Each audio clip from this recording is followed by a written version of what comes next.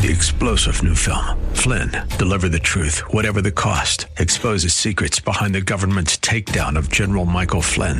Flynn knew what the intel world had been up to. He ordered the first audit of the use of contractors. This set off alarm bells. He told the truth. He was the most dangerous person for Donald Trump to hire. They had to get rid of Flynn. Flynn, deliver the truth, whatever the cost. Available now. Watch it today. Go to salemnow.com. salemnow.com. Welcome to the Tim DeMoss Show podcast. You can hear the program each weekday afternoon from 4 till 5 on AM 560 WFIL and WFIL.com. Hello, and thanks for tuning in to the Tim DeMoss Show. I'm Tim DeMoss. Want to jump into a conversation here with one of our listeners. His name is Mark Story. How you doing, Mark? Very well, sir. And yourself? I'm good. What are you up to? I work for a company here in New Jersey that does heating and air conditioning. And unfortunately, it's a little slower day, a little bit soggy, but praise the Lord, you know. Does that affect your work? I mean, the fact that it is the way it is, weather-wise? To an extent, as far as unfortunately, we're still using heat in the middle of May, so yeah. If we get no heat calls, not a problem. But if we have to do outside work, say in the air conditioning unit, then problem, especially routine maintenance. And we kind of get away around it. Sometimes we buy an old beach umbrella to kind of shield ourselves and improvise. You know? Yeah. How long have you been doing that for, by the way? Oh, October of 85. Whoa. Coming up on 34 years. That's like a long time. Yeah. Yes, it is. And however, that time went by pretty quickly. I hear your turn signal, by the way. I'm glad that you're using it. Especially in New Jersey, right? Yeah. Anywhere. I'll take it anywhere. Well, the other day you won a Wawa gift card when we were having folks call in. They were just sharing a little bit about where they're from, what they, maybe how they found out about FIL. And when you were giving your info to the hardest working producer in Philadelphia radio between 4 and 4:58:50, Joe Harnett, he mentioned you had this story, and then you emailed later, and this is really cool stuff. This is why I like to, we have interviews, but I like to have people on from the audience all the time as much as possible because there's a lot of interesting stuff going on right around us. Part of your journey in life involved a rather hair-raising experience. So share about it if you would. I will. At the time I was flying a lot. I actually had an aircraft. I owned an aircraft. It was based out of South Jersey Regional in Lumberton, New Jersey. I was a youth leader at the time, and we had a year-long fundraising thing called Speed Delight, where kids and youth group would raise money for overseas missionaries for vehicles and sound equipment and such. And I got the idea that, okay, a young man, a young lady who raised the most money during that year, I would give them a reward flight. Okay, so you're the pilot. You're going to take them up. Exactly. Okay. This is January 2006, just for the timeline for people to understand. Go ahead. That's correct. This was 2006, and the end of the year 2005, I decided, okay, we'll do this in 2006. I thought, where will we go? Well, Lancaster. Once you get outside of Philly, there's really nothing much to see, cow pastures and that sort of thing. It's like, well, I really want to take them someplace scenic. And there's something called the Hudson Corridor, where you fly at a low altitude above the Hudson River, much more scenic. I've always wanted to do it for years, and I thought, well, why not? Take them there. But I just kind of wanted to be a little cautious, where I hired an instructor to take me up for the first time. You were legal to go up, but just to make sure you knew the path before you started to take the kids from the group. Exactly. And the reason for that is you have to self-announce your position according to the landmarks. So I needed to learn the landmarks in order to self-announce my position, because there's a lot of traffic up and down the river, varying speeds. You have helicopters, you have fixed-wing aircraft, and again, you're flying pretty low because you have to avoid JFK, LaGuardia, and Newark's airspace. Okay. So hired an instructor who I only flew with once before, 2 days before that, and I just liked his style. John Everly, I'll give him a shout-out. He's a great guy, and the quintessential instructor, just a teacher at heart. Yeah. And I liked his style, so I hired him to take me up there 2 days later. Practice run, but it turned out a little differently than expected. Okay. were you along the Hudson River at that point already, or approaching, or where were you? Well, approaching. We took off out of Lumberton. We got a little altitude. We called off our flight plan to McGuire Air Force Base, and they had us on radar, and they handed us off the New York approach. And we were given a choice to fly 2,000 feet through the Class B airspace, which would be Newark. Okay. Or do you want to go VFR, that stands for Visual Flight Rules, below the airspace? In other words, you will be not on radar guidance and on your own and left up to yourself to visually look for any obstacles, aircraft, and as such, and just follow the rules that are predetermined. So it's a lot more work. What altitude is that level? You have to stay below 1,100 feet. In other words, okay, to stay out of the major airport's airspace. We chose 950 feet. And I said, let's do this the way I'm going to take the kids so we can all enjoy this. I'll be familiar with the landmarks.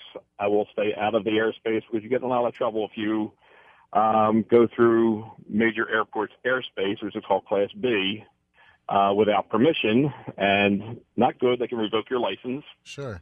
Very easily, and especially post 9/11 days, even more so enforced. Yeah. Chatting with Mark Story, WFIL listener from Jersey. Tim DeMoss Show, AM 560 WFIL, WFIL.com. Continue. We're descending down to 950 feet. We see our first landmark, which is the Verrazano Narrows Bridge. It's really cool seeing everything from above there. New York City, it's a very amazing city, but when you see it from the air, it's even more incredible. So, passed by the Verrazano Narrows Bridge. I looked to the left. We self-announced our position according to the Statue of Liberty, and that goes, we call out our tail number 2759 Mike, 950 feet, the lady to the left. So the thing is you have to be very brief. And the point of that is you're communicating with who, just to let them know they're watching kind of anybody else who's flying around to keep you all out of each other's way? That's correct. So you're self-announcing your position, so all the other aircraft in the area will know where you are, how high you were, and to look for you visually and avoid you. Okay. So you're up there, you're training, you're getting ready to learn this path so you can take the youth group kids who won the trip. And then that's my engine impersonation. There you go. That's pretty much what the engine did. Going further north, we passed by Ground Zero. At the time, there was nothing being built there except what would be the Freedom Tower, or One World Trade, as it were. And further north, we get to the George Washington Bridge, and about a mile north of the George Washington Bridge, the engine sputtered and conked out. And I'm going to just pause right here and play a mean radio trick. We have a short break, and let's continue with your story, Mark, after a quick break. Mark is one of our listeners. We'll see what happens next. Tim DeMoss Show, AM 560 WFIL, WFIL.com. Thanks for tuning in to the Tim DeMoss Show podcast with AM 560 WFIL and WFIL.com. Tim DeMoss Show, AM 560 WFIL, WFIL.com. So, Mark Story, one of our many fine listeners, sharing today about going up in a plane, if you're just tuning in. And we got to know Mark, I don't know, a few weeks ago. We were giving away gift cards to listeners just for calling in, saying their name, where they're from, a little bit about themselves, maybe where they heard about the radio station, found out about this amazing story that we're in the middle of right now. Continue, Mark. And I looked at the instructor. He looked at me and said, "What did you do?" Nothing. Absolutely not. Like, oh, this is not happening. Now, given the regulations and your pilot's operating handbook, if you have enough altitude, try to attempt a restart, which is what we try to do very quickly. There are specific procedures you have to do. First thing is best glide speed. Keep yourself in the air with minimum altitude drop. So that's exactly what we attempted to do. We went through the whole procedure. I'm in the left seat as pilot in command. He's in the right seat as instructor. Again, I'm a pilot in my own right, licensed pilot. And then the last procedure is to switch tanks. There's a valve to my left knee. His first call was, okay, I have the flight controls. I give up flight controls to him. And now I turn the valve. Last procedure, engine still is not starting. The reality set in that, okay, water is the only option. By now we're off the coast of the Yonkers. The engine's not restarting. There's piers to the right, buildings, Palisades to the left, because we are going north, and water's the only option. And we have to avoid whatever traffic is anchored there, barges and tugboats and that sort of thing. So you're 1,000 feet up, roughly, and you're having to quickly try to see if you can as you say, reestablish the ability to fly. The fact that it wasn't going to work took how long? It was a half a minute before you realized this is not going to happen? We're going down? Yes. Wow. And that or less. I mean, everything happened just so quickly. It's hard, but with the glide ratio of the plane, it's not a lot of time to be kept in the air before you're meeting the water and ditching, as it were. And the water is getting closer and closer. The engine's not restarting. We called off a couple of quick maydays on the radio on the emergency channel, and it was inevitable that we were going to land in the water. Chatting with Mark Sorey, who's where are you from? What part of Jersey? You Marlton, New Jersey, or where are you from? Actually, I live in Burlington Township now. Originally from Philly, from Kensington. Okay. And now I'm living in Jersey for the past 35, 38 years. Okay. When your plane's going down, because you were just going that little training mission, trying to make sure you knew where you were going for a future flight. When you're going down, what's the plane doing? Is it dropping versus on an angle? How much control do you have? Oh, we have full control. There's small aircraft have a very good what's called glide ratio. So even though we're descending, it's a very smooth descent and pretty much the same as you're on final approach to a runway. And this is basically what we're doing. Taking the plane down on a controlled descent. Okay. But you said you knew getting closer and closer. You said you knew it was going to be the water. So was there another option? I mean, briefly, was there another place? Like, is there a runway? Is there a field? Something like that? Or is water really the desirable option at that point? Water is really the only option. If you remember back 3 years later, the incident with Sully and the large airliner. So basically, if you didn't have enough altitude and enough horizontal glide ratio to make it to an airport, really water is the safer option because it's such a populated area up there.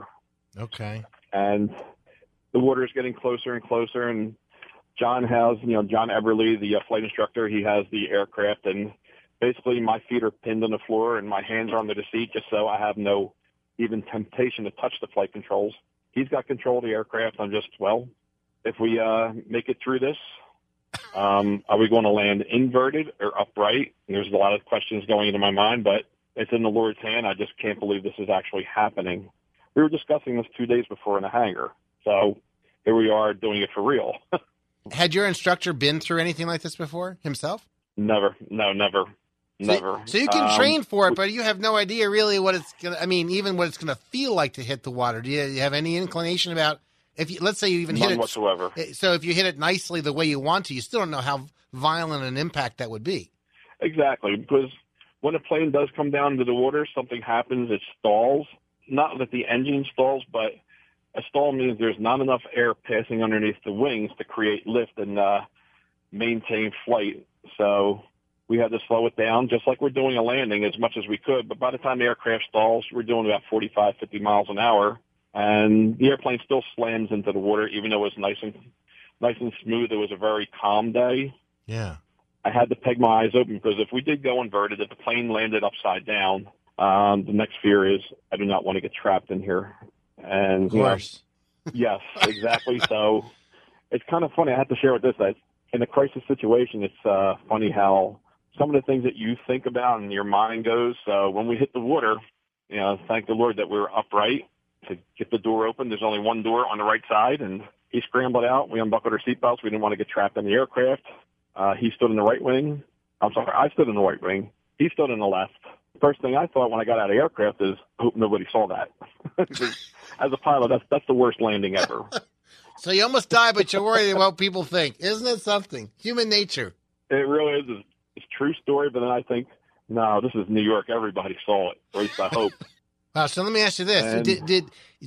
Had you talked about the fact that you would have to get out of the plane and each take a wing? Like, is that part of your training to know, hey, we made it, then you sink. Whoops, we should have been spreading out. Is that part of the protocol? Not at all. Not at all. The thing is, we do go through training as far as if you have to ditch in water, if you have to land unexpectedly, what's called an off-field landing.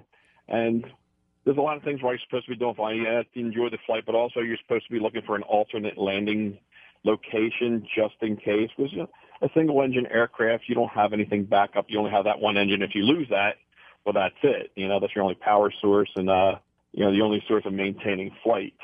So, yes, you are supposed to look. You're supposed to know where you are, know where you're going, because even at 100 knots, which is about 115 miles per hour in a small aircraft, things do happen quickly as opposed to an automobile.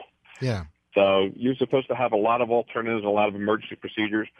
Emergency procedures are accentuated highly in their training, for obvious reasons. And flying, there's a great enjoyment to flying, but there's an inherent danger.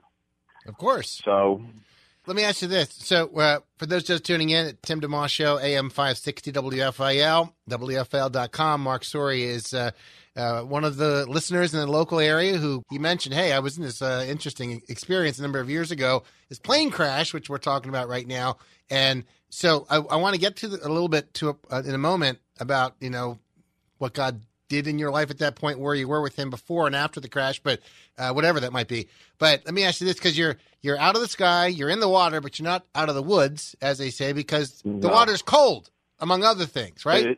We were told it was between 38 and 40 degrees. We're in the water, and the plane took maybe a minute and a half, 2 minutes to sink. But right before it sank, I was wearing an Air Force type jacket. I've never been in the military, but I liked it because it was light. There's pockets for pens on the sleeve, and it just was a very practical piece of clothing. But I turned it inside out because I had an orange liner, so now the orange liner would be showing. I never carry my phone on me. It was in my flight bag, but I got destroyed as soon as we hit the water, wet. And I said, John, I'm calling 911. Get on it. I called 911. The phone made it through the crash? Or are you saying he did? He did. It did. I had it in my pocket, and I'm thinking, when you're flying, there's a lot of redundancies built in the aircraft. Small planes, there's 2 spark plugs, there's 2 magnetos, 2 fuel pumps, 1 mechanical, 1 electrical. I figure, well, if we have to call on a flight plan, why not have 2 phones available, his and mine, just in case one fails? Wow. And there's always that mentality of redundancy, safety, and that sort of thing, as far as from a pilot standpoint. Yeah. Mark Sorey from Burlington Township, New Jersey, our guest. We need to take a quick break. We'll come back and continue the conversation and find out what happens. You're listening to the Tim DeMoss Show on AM 560 WFIL, WFIL.com. Thanks for tuning in today. Thanks for tuning in to the Tim DeMoss Show podcast with AM 560 WFIL and WFIL.com. AM 560 WFIL, WFIL.com. We are in the middle of a conversation now with Mark Sorey, one of our listeners. If you're just tuning in, you can hear the whole podcast at WFIL.com. But Mark was a pilot, and as part of his youth group kind of activities, had thought, it was 2005, there was a fundraiser going on, and the reward for the boy and girl who raised the most money for one of their endeavors would get to go up in a plane with him. But before that, Mark went up in a plane with another pilot, someone who was an instructor, to guide him through the path that he was going to take, make sure he was familiar with it. So when he took the kids up, he'd already know where everything was, how to report properly, and all that. Except during this test mission with the instructor, Mark wound up having a situation where the engine failed. And so now the plane is down, it's hitting the water, it lands on the water, hits hard. They get out of the plane. They're balancing the plane by being on either side of the wings, Mark and his instructor. But the water's freezing, you talked about, Mark. How did you get discovered? I mean, because that part of the whole thing is part of the equation. I mean, you said the plane actually sank within a couple minutes. Well, and here's the miracle part. I had my own miracle, and then it gets a little emotional for me even to this day. When the plane sank, I just wanted to get out of the water. That was my first reaction. There's a barge in the middle of the river. It was closer than the shore. I said, John, follow me. And I didn't realize John couldn't swim, but I'm swimming for everything I'm worth. 30 seconds later, my lungs are burning, and I'm looking up. Well, the current's taking us further north away from the barge, and I thought, well, we're not going to make the barge. I don't know much about hypothermia, but I do know the more energy you expend, the faster I'm going to go unconscious. And I look at that. That's when John and I got separated. Rule number 1, I would never do that again. Never gotten separated from anybody I'm with. But it was just wanted to get out of the water. So yeah, sure. And then the reality hit in. The reality set in, like, is this my last day on earth? And I've been walking with the Lord for some time now, since 94, and by His grace, the reality set in. Lord, I didn't plan it this way. this is my last day on earth. I said, Lord, I didn't quite plan it this way. I said, but Lord, you own me. You own my life. I belong to you. So Lord, if this is my last day on earth, I don't want you to be ashamed of me for kicking and screaming for my life. If I'm going to go out, I want to praise you. I said, Jesus, you're my rock, my savior, my fortress. I love you, Lord, with all my heart. My life belongs to you. I said, Lord, I don't want to die, but Lord, that is your choice, not mine. And for that whole time, and then I heard something, Mark, that still small voice I know who that is. Now, pause there. I went to Girard College. I lost my father when I was 5. I went there for 11 years. It was an orphanage in North Philadelphia, and I lived there. So one of the things we had to do, we had to learn how to swim. The Lord told me, Mark, yes. Oh, I knew that. Remember you learned how to swim when you were 7 years old? I said, yeah, God. What's the first thing they taught you? Float on your back. Relax. Stop trying to tread water. So I just floated on my back for a while. A couple minutes later, I heard it again. I heard him. Mark. Yeah, God. Remember when you were in Boy Scouts when you were 11 and you went for that life-saving merit badge? Yeah, God. What did they teach you? Trap air in your clothing. So I left the jacket unzipped in case it weighed me down. I didn't want to drown in it, and if I had to get it off, but I just kind of flapped the front of it, trapped air in the back of the collar, pinched it closed, and now I'm floating on my back with a little bit of flotation that I could muster up in the jacket and laying there. And then I see a Coast Guard helicopter going from south to north. Unmistakably, how come they don't see us? Come on. And every 10 minutes he passed by. Well, the story behind that was they were out of Atlantic City, and they were on a Homeland Security patrol. And they were delayed getting on the patrol for 45 minutes. You know, the commander was supposed to be on that helicopter, but he got caught up in some office work and told somebody else to go. And because they were delayed for 45 minutes, they were 6 miles away from us. They heard our mayday, and now they're doing the search. They have no rescue equipment, no medical equipment, no rescue swimmer. But they figured we heard his mayday. We got to try to find this guy. So every 10 minutes, back and forth. Why don't they see me? Well, they told me later to try to look for something the size of a basketball, which is my head, in a mile-wide river. No small feat. And yeah, absolutely. And they were the ones that actually rescued me. And we were in that water for a long time. Now I'm getting very numb. And I couldn't hear John anymore. I thought, oh, my God, he drowned. And you'd lost sight of him at this point, right? Yeah, I couldn't hear him scream for help anymore. I mean, there was a tugboat in the middle of the river, and we saw the radar going around, so somebody had to be aboard, but they just didn't see us or hear us. And again, Monday was the holiday. So anyway, a while longer, I thought, I know I've been in this water a long time. It doesn't feel like it. I know I've been here a long time, and I'm getting really numb, Lord. I don't know how much longer I can hang on. About 300 yards away, I saw an NYPD helicopter show up. I saw the rescue swimmer go after John. I thought, well, that's great. Looks like John's alive. And the next terrifying thought is, Lord, if they leave, I'm dead. Please don't let them leave without me. Yeah. And I'm watching the rescue. There's no sense screaming. 300 yards away, they're not going to hear me or see me. And then I hear another helicopter screaming up from behind me, and there's that Coast Guard helicopter.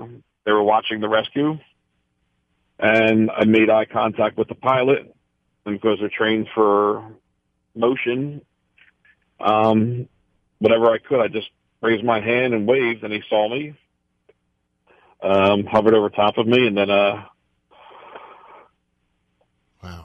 And I thought, God, come on, where's the rescue swimmer? They didn't have anybody to send in to me. So I felt a thump on my left shoulder. It was the basket. They're trying to scoop me up as best they could. And I just grabbed where the cable attached onto my left wrist and kind of hugged the cable. It felt good to hang on to something at this point.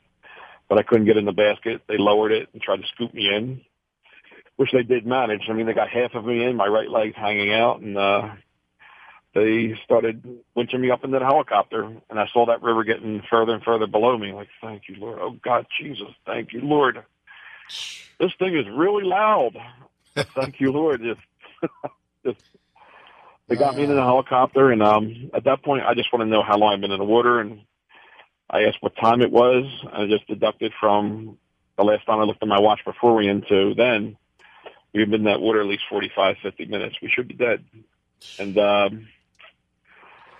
they followed the NYPD helicopter to the trauma center, and we were pretty hypothermic, but they also thought I had a what they call a cardiac event in the water.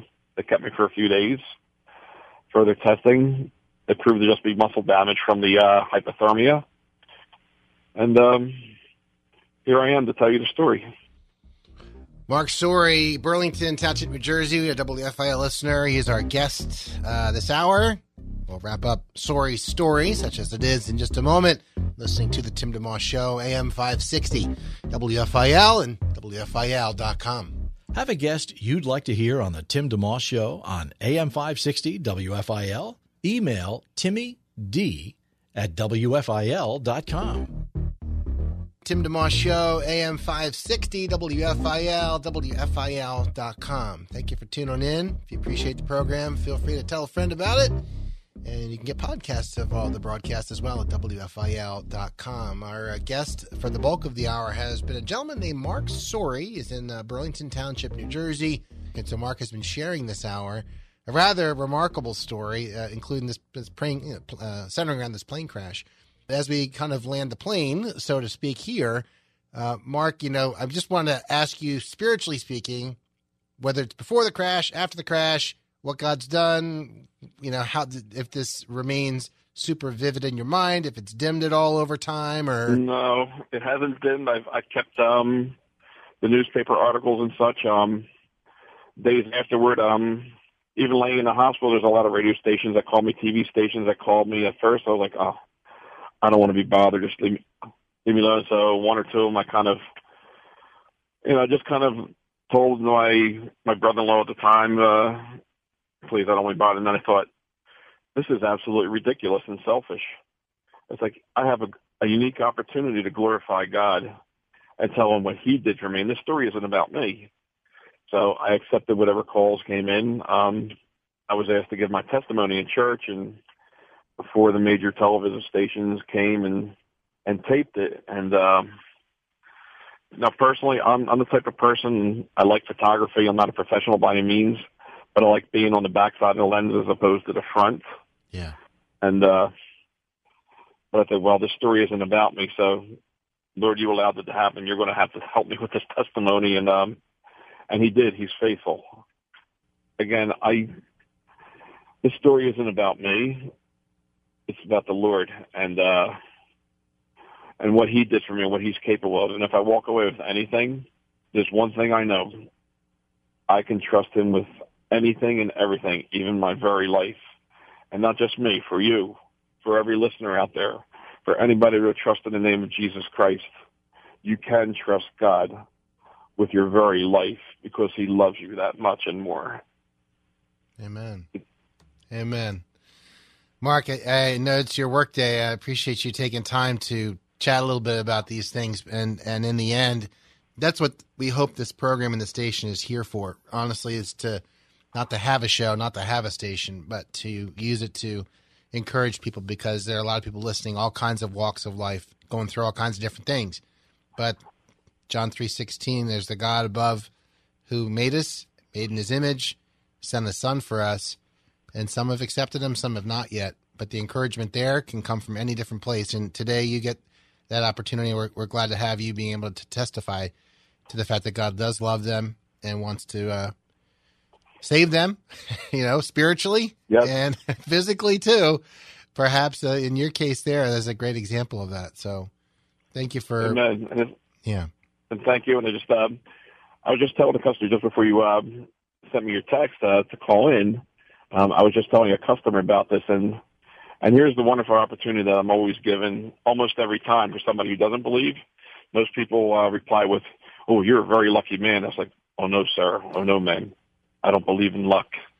And here's what happened. People say there is no God. I beg to differ. I heard them, and I tell them my story in this way. I was there. It happened to me, and they can't refute it. So God's given me a wonderful tool to tell people about the Lord. Amen. Well, thank you again, Mark. Thank you also for listening in and for being part of the FIL listening family. And God bless you as you keep serving him day by day with your work. And you as well, Tim. And thank you so much for the opportunity. Thanks, Mark. Have a great rest of your day. You too now. All right. Bye-bye.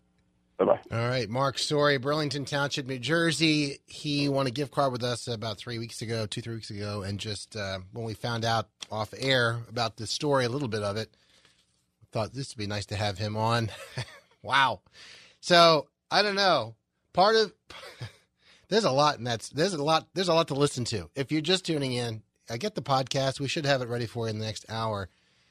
Quite a story to go up in a plane. I mean, it's everybody's, nightmare in a way. That's why some people don't fly. They're afraid to. And I know when I go up, you never know. This is the time that for some reason the plane's going to go down. And in his case, he's on the plane, just him and his instructor, and the engine fails. So, but there's a lot in and around that. And so, again, you can find out more about the whole story of what God has done at WFIL.com. Just click the podcast tab, drop-down menu says Tim DeMoss Show, and there's a bunch of them there from the last 8 or 9 months we've been doing this broadcast. We appreciate your prayers for the program. I ask you for those. There's a lot of stuff that goes into bringing things together. God weaves it together ultimately, but there's a lot of phone calling that goes in, corresponding with people, preparing to have conversations, and so we hope that it's a blessing to you. We like to have guests on, both in our local area as well as ranging as far and wide as overseas in other countries, and realizing that God is the God of the whole world. So, people will say, God bless America, for example. Yes, but God bless other countries too. He sent a son for everybody. So our hope is that the program reflects that. And, wow. I'm Tim DeMoss. We'll be right back with more on Philadelphia's Christian Radio, AM 560 WFIL and WFIL.com. It's the Tim DeMoss Show podcast, available at WFIL.com. Thanks for listening. Thanks for checking out the Tim DeMoss Show. We're here weekday afternoons, 4 till 5 on AM 560 WFIL and WFIL.com. We want to bring on a guest right now on our program, Professor Daniel L. Dreisbach from American University in D.C. Hello, sir. Hello, Tim. It's great to join you today. Thank you very much for doing so and for elevating the intelligence of this program just by the fact that you are who you are. Well, thank you. I know you were in town at the National Constitution Center doing a lecture. And maybe start off if you can just share at American University. You're in the Department of Justice and Law and Criminology. Is that right? That's correct. It is a academic law department, and I specialize in legal history with a particular interest in American constitutional history. Wow. Well, that's something. I understand your research has even been cited by the U.S. Supreme Court. So you've been doing a good job if they're looking to you for some insight. Well, thank you. Yes, I've written a number of books. My most recent book, which is what I was drawing on last night in my talk, is a book called Reading the Bible with the Founding Fathers that explores how the American founders used the Bible in their political pursuits, their political discourse and projects. Okay. Now, maybe you could share a little bit about what folks would have heard had they been at the talk, and I'm sure there's plenty that you could get into there, but how the Bible is woven into the fabric of the whole American experience. That's right. So I was speaking last night, as you say, at the National Constitution Center, so I wanted to focus specifically on how the Bible may have informed, may have shaped an American constitutional tradition, and in particular, how the Bible influenced the U.S. Constitution that was written, of course, here in Philadelphia. The view that one often encounters in the academy is that the Constitution was a strictly secular project, that the Bible had no influence, Christianity had no influence on the founders and on their constitutional project. But I argued to the contrary, that the Bible played an important role. Now, I also wanted to emphasize the point that the American founders, the Constitution writers, they drew on a variety of intellectual perspectives. For example, they were drawing on the English constitutional tradition. They were also students of certain Enlightenment thought and classical republicanism. That is the republicanism of, let's say, the Roman Empire. But what I tried to argue last night was that among these intellectual traditions that we must study if we want to truly understand the broad range of ideas that informed the American founders, we must include the Bible in that mix. How was that received as far, and in general, as you make your case, maybe you could share a point or two that, or an aspect or two of how the Bible has influenced, and how do people tend to respond to that? Well, first of all, let me just say we had a full house. We had a sold-out event, which is an indication, I think, that there is great interest in this topic. Excellent. Now, in my talk, what I suggested is that the Bible influenced the American constitutional tradition in a variety of ways, okay, or let me say at a number of levels. And I gave some very specific examples in illustrating the influence of the Bible. I began, for example, by talking about how a biblical view of mankind, that is to say, man is a fallen creature, what we know from reading Genesis chapter 3, for example, I think had a profound impact on the founding generation. They wrote a constitution knowing that they were writing a constitution for a fallen people. Man is a sinful creature, and there's a need to check the use of power, the exercise of power. And so there's this obsession by the Constitution writers for things like separation of powers, checks and balances. And again, I think that's a product of a biblical understanding of human nature. I also suggested that the Bible provided models of law and civil government that the American founding generation studied and to some extent wanted to emulate in their own political system. And I gave an example of the idea of republicanism. There were many Americans in the founding generation who believed that in the Hebrew experience, in the story of the children of Israel from the time of the Exodus to the time of the coronation of Saul as king of Israel, there was a kind of republican form of government in place in Israel. And so there were many Americans in the founding era that studied this portion of Scripture to try to understand what that republican government looked like. And at the very least, they were persuaded that republicanism was a form of government that enjoyed God's favor. And that was enough to recommend that they study republicanism and perhaps implement republicanism in their own forms of government. Professor Daniel Dreisbach from American University, our guest, was in town last night with a lecture sold out, which is great to know, at the National Constitution Center in Philly. And just in terms of defining republicanism, is there a concise way that can be done, or is that a longer, deeper answer? Folks are like, how is republicanism equal to Republican or close to it, or how would you define it? Yeah, I appreciate you asking that question.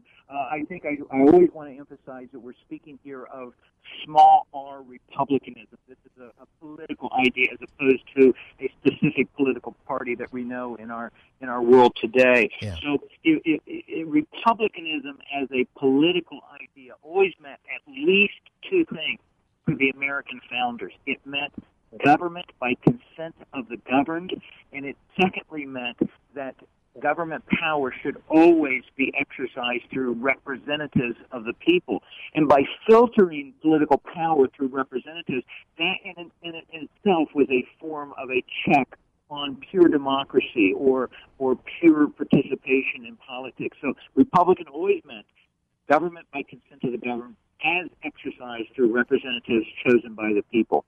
There's one book you wrote, Curriculum or part of Curriculum in the Culture Wars, Debating the Bible's Place in Public Schools. And there's a chapter in there entitled A Handbook for Republican Citizenship. And it interested me because Focus on the Family, which airs on WFIL every weekday morning at 7, and they spearheaded this thing called Bring Your Bible to School Day every year. And last year, we just did this a few weeks ago, keeps growing. I think they had 650,000 students do so nationwide, from kindergarten to college. The point being, it can be confusing as to if or what extent a student can bring the Bible to school. Can they open it? Do they have to do it kind of, in the corner, or you can feel a little bit that way maybe? I wasn't sure how much of that book that you were writing, or in your teaching have had that on your radar. Yes, I'm happy to speak to that issue. I think there's a lot of misunderstanding, sadly, about the constitutional requirements or prohibitions. There is absolutely no constitutional prohibition on students taking the Bible with them. There's no prohibition on students being able to talk about the Bible or share views about the Bible with their fellow students. There are, of course, matters of appropriate time and place. You know, in the middle of the class, you don't interrupt to talk about the Bible. There's a time and place to do it. But as a general proposition, certainly there is no prohibition on having the Bible, talking about the Bible in a public school setting. In fact, the Supreme Court of the United States said you can actually teach about the Bible. Now, the court has said that it's inappropriate for school officials to proselytize. That's a different proposition, but it's certainly appropriate for an appropriate class, let's say a history class or an art class, to talk about the Bible. And again, I think to be an educated person in the Western world, you have to know something about the Bible. Just look at the profound influence on the Bible, on the arts, on letters, on music. Think about Handel's Messiah, one of the great musical compositions in the Western world. How could we even have a conversation about that without acknowledging the significant role in forming the themes of that great musical composition? Yeah, that's good. Very, very good. Professor Daniel Dreisbach of American University on with us. He's a professor in the Department of Justice, Law, and Criminology, and an expert on constitutional law and history. I want to respect your time, so I just had one more question for you. And just in anything that, obviously you're passionate about these things, and this is your life's work in a lot of ways. Any word to the audience, whatever angle you might have in mind, whether it's the need for the next generation of professors and thinkers in your field, or just an encouragement for listeners to give consideration to these things, or words of wisdom, whatever you might wish to share. Well, it is certainly true that the Bible has played a profound role in American history. Let's not forget that those first Puritans crossed the treacherous waters of the Atlantic Ocean to establish Bible commonwealths in New England. That was what they were attempting to do. And so the Bible, from the very first European settlements in the New World, has played a vital role in the nation's history, and that has continued throughout American history. The Bible has been one of the most cited and referenced works in political discourse. You can't read or understand the speeches of Abraham Lincoln. Take, for example, the Gettysburg Address or his second inaugural address without some understanding of the Bible. And so I think, again, it's vitally important that we have a degree of biblical literacy if we're going to understand who we are as a people and where we've come from in this nation. And one of the exciting things I've mentioned to you, Tim, is that the American Bible Society is embarking on building what they're calling a Faith and Liberty Discovery Center right here on the mall, Independence Mall here in Philadelphia. And it's going to be, I think, a valuable resource in encouraging visitors to the mall to think about and begin to comprehend this vital role the Bible has played in our history as Americans. I heard about that. That's still a year or two away, but it's coming. Faith and Liberty Discovery Center, Independence Mall, right in the heart of the city. Will you have any connection to that yourself, or just you're aware of it, or will you be contributing to it in some way? I have been very privileged and happy to serve as a consultant as far as the content. This is going to be a state-of-the-art, immersive experience for visitors to the mall, and I've played a very small part in helping those putting the content together. Okay. Again, we want this to be as historically accurate and as historically relevant to the great historical events that have transpired on this mall. Wow, that sounds great. Well, Professor Daniel Dreisbach, our guest this afternoon, you don't happen to teach a class online, do you? If people wanted to like you, or do you? I don't at the moment, but I may sometime in the future. Okay, so people can, and if they're interested in learning more about your books, well, we have a podcast, so people can maybe look you up through that, or But if they want to go and find some of the books you've written or been part of, is there a best way to do that? Well, you can find almost most of my books available through online sellers like Amazon.com. But let me mention once again that if listeners have an interest in this particular topic that we've been talking about this afternoon, let me encourage them to take a look at my most recent book called Reading the Bible with the Founding Fathers. Reading the Bible with the Founding Fathers. You can find that at Amazon.com and most online booksellers. Reading the Bible with the Founding Fathers. That's great. Thank you so much, sir. Professor Dreisbach. Really appreciate your time. Thanks for having me, Tim. All right. Have a great rest of your day. You too. Thank you. Bye-bye. Professor Daniel Dreisbach, American University, from the Department of Justice, Law, and Criminology. I feel twice as smart as I did yesterday, even earlier today. AM 560 WFIL and WFIL.com. Have a wonderful evening, and looking forward to, Lord willing, seeing you again tomorrow. Have a great night. Thanks for listening to the Tim DeMoss Show podcast. Feel free to tune in to the full show each weekday afternoon from 4 till 5 on AM 560 WFIL and at WFIL.com. 3-star General Michael J. Flynn, head of the Pentagon Intelligence Agency, knew all the government's dirty secrets. He was one of the most respected generals in the military. Flynn knew what the intel world had been up to. He understood its funding. He ordered the first audit of the use of contractors. This set off alarm bells. The explosive new documentary, Flynn, Deliver the Truth, Whatever the Cost, uncovers the facts behind this scandal. Flynn told the truth. He was the most dangerous person for Donald Trump to hire. I find out the worst enemy that I'm going to face in my life is right here in America. They took my assessment and they wanted me to change it. And I was like, I'm not changing it. They had to get rid of Flynn. With in-depth interviews, archival footage, and never-before-seen personal records of the man behind the headlines. I just felt like I was drowning. Flynn, Deliver the Truth, Whatever the Cost. Available now. Watch it today. Go to salemnow.com. salemnow.com.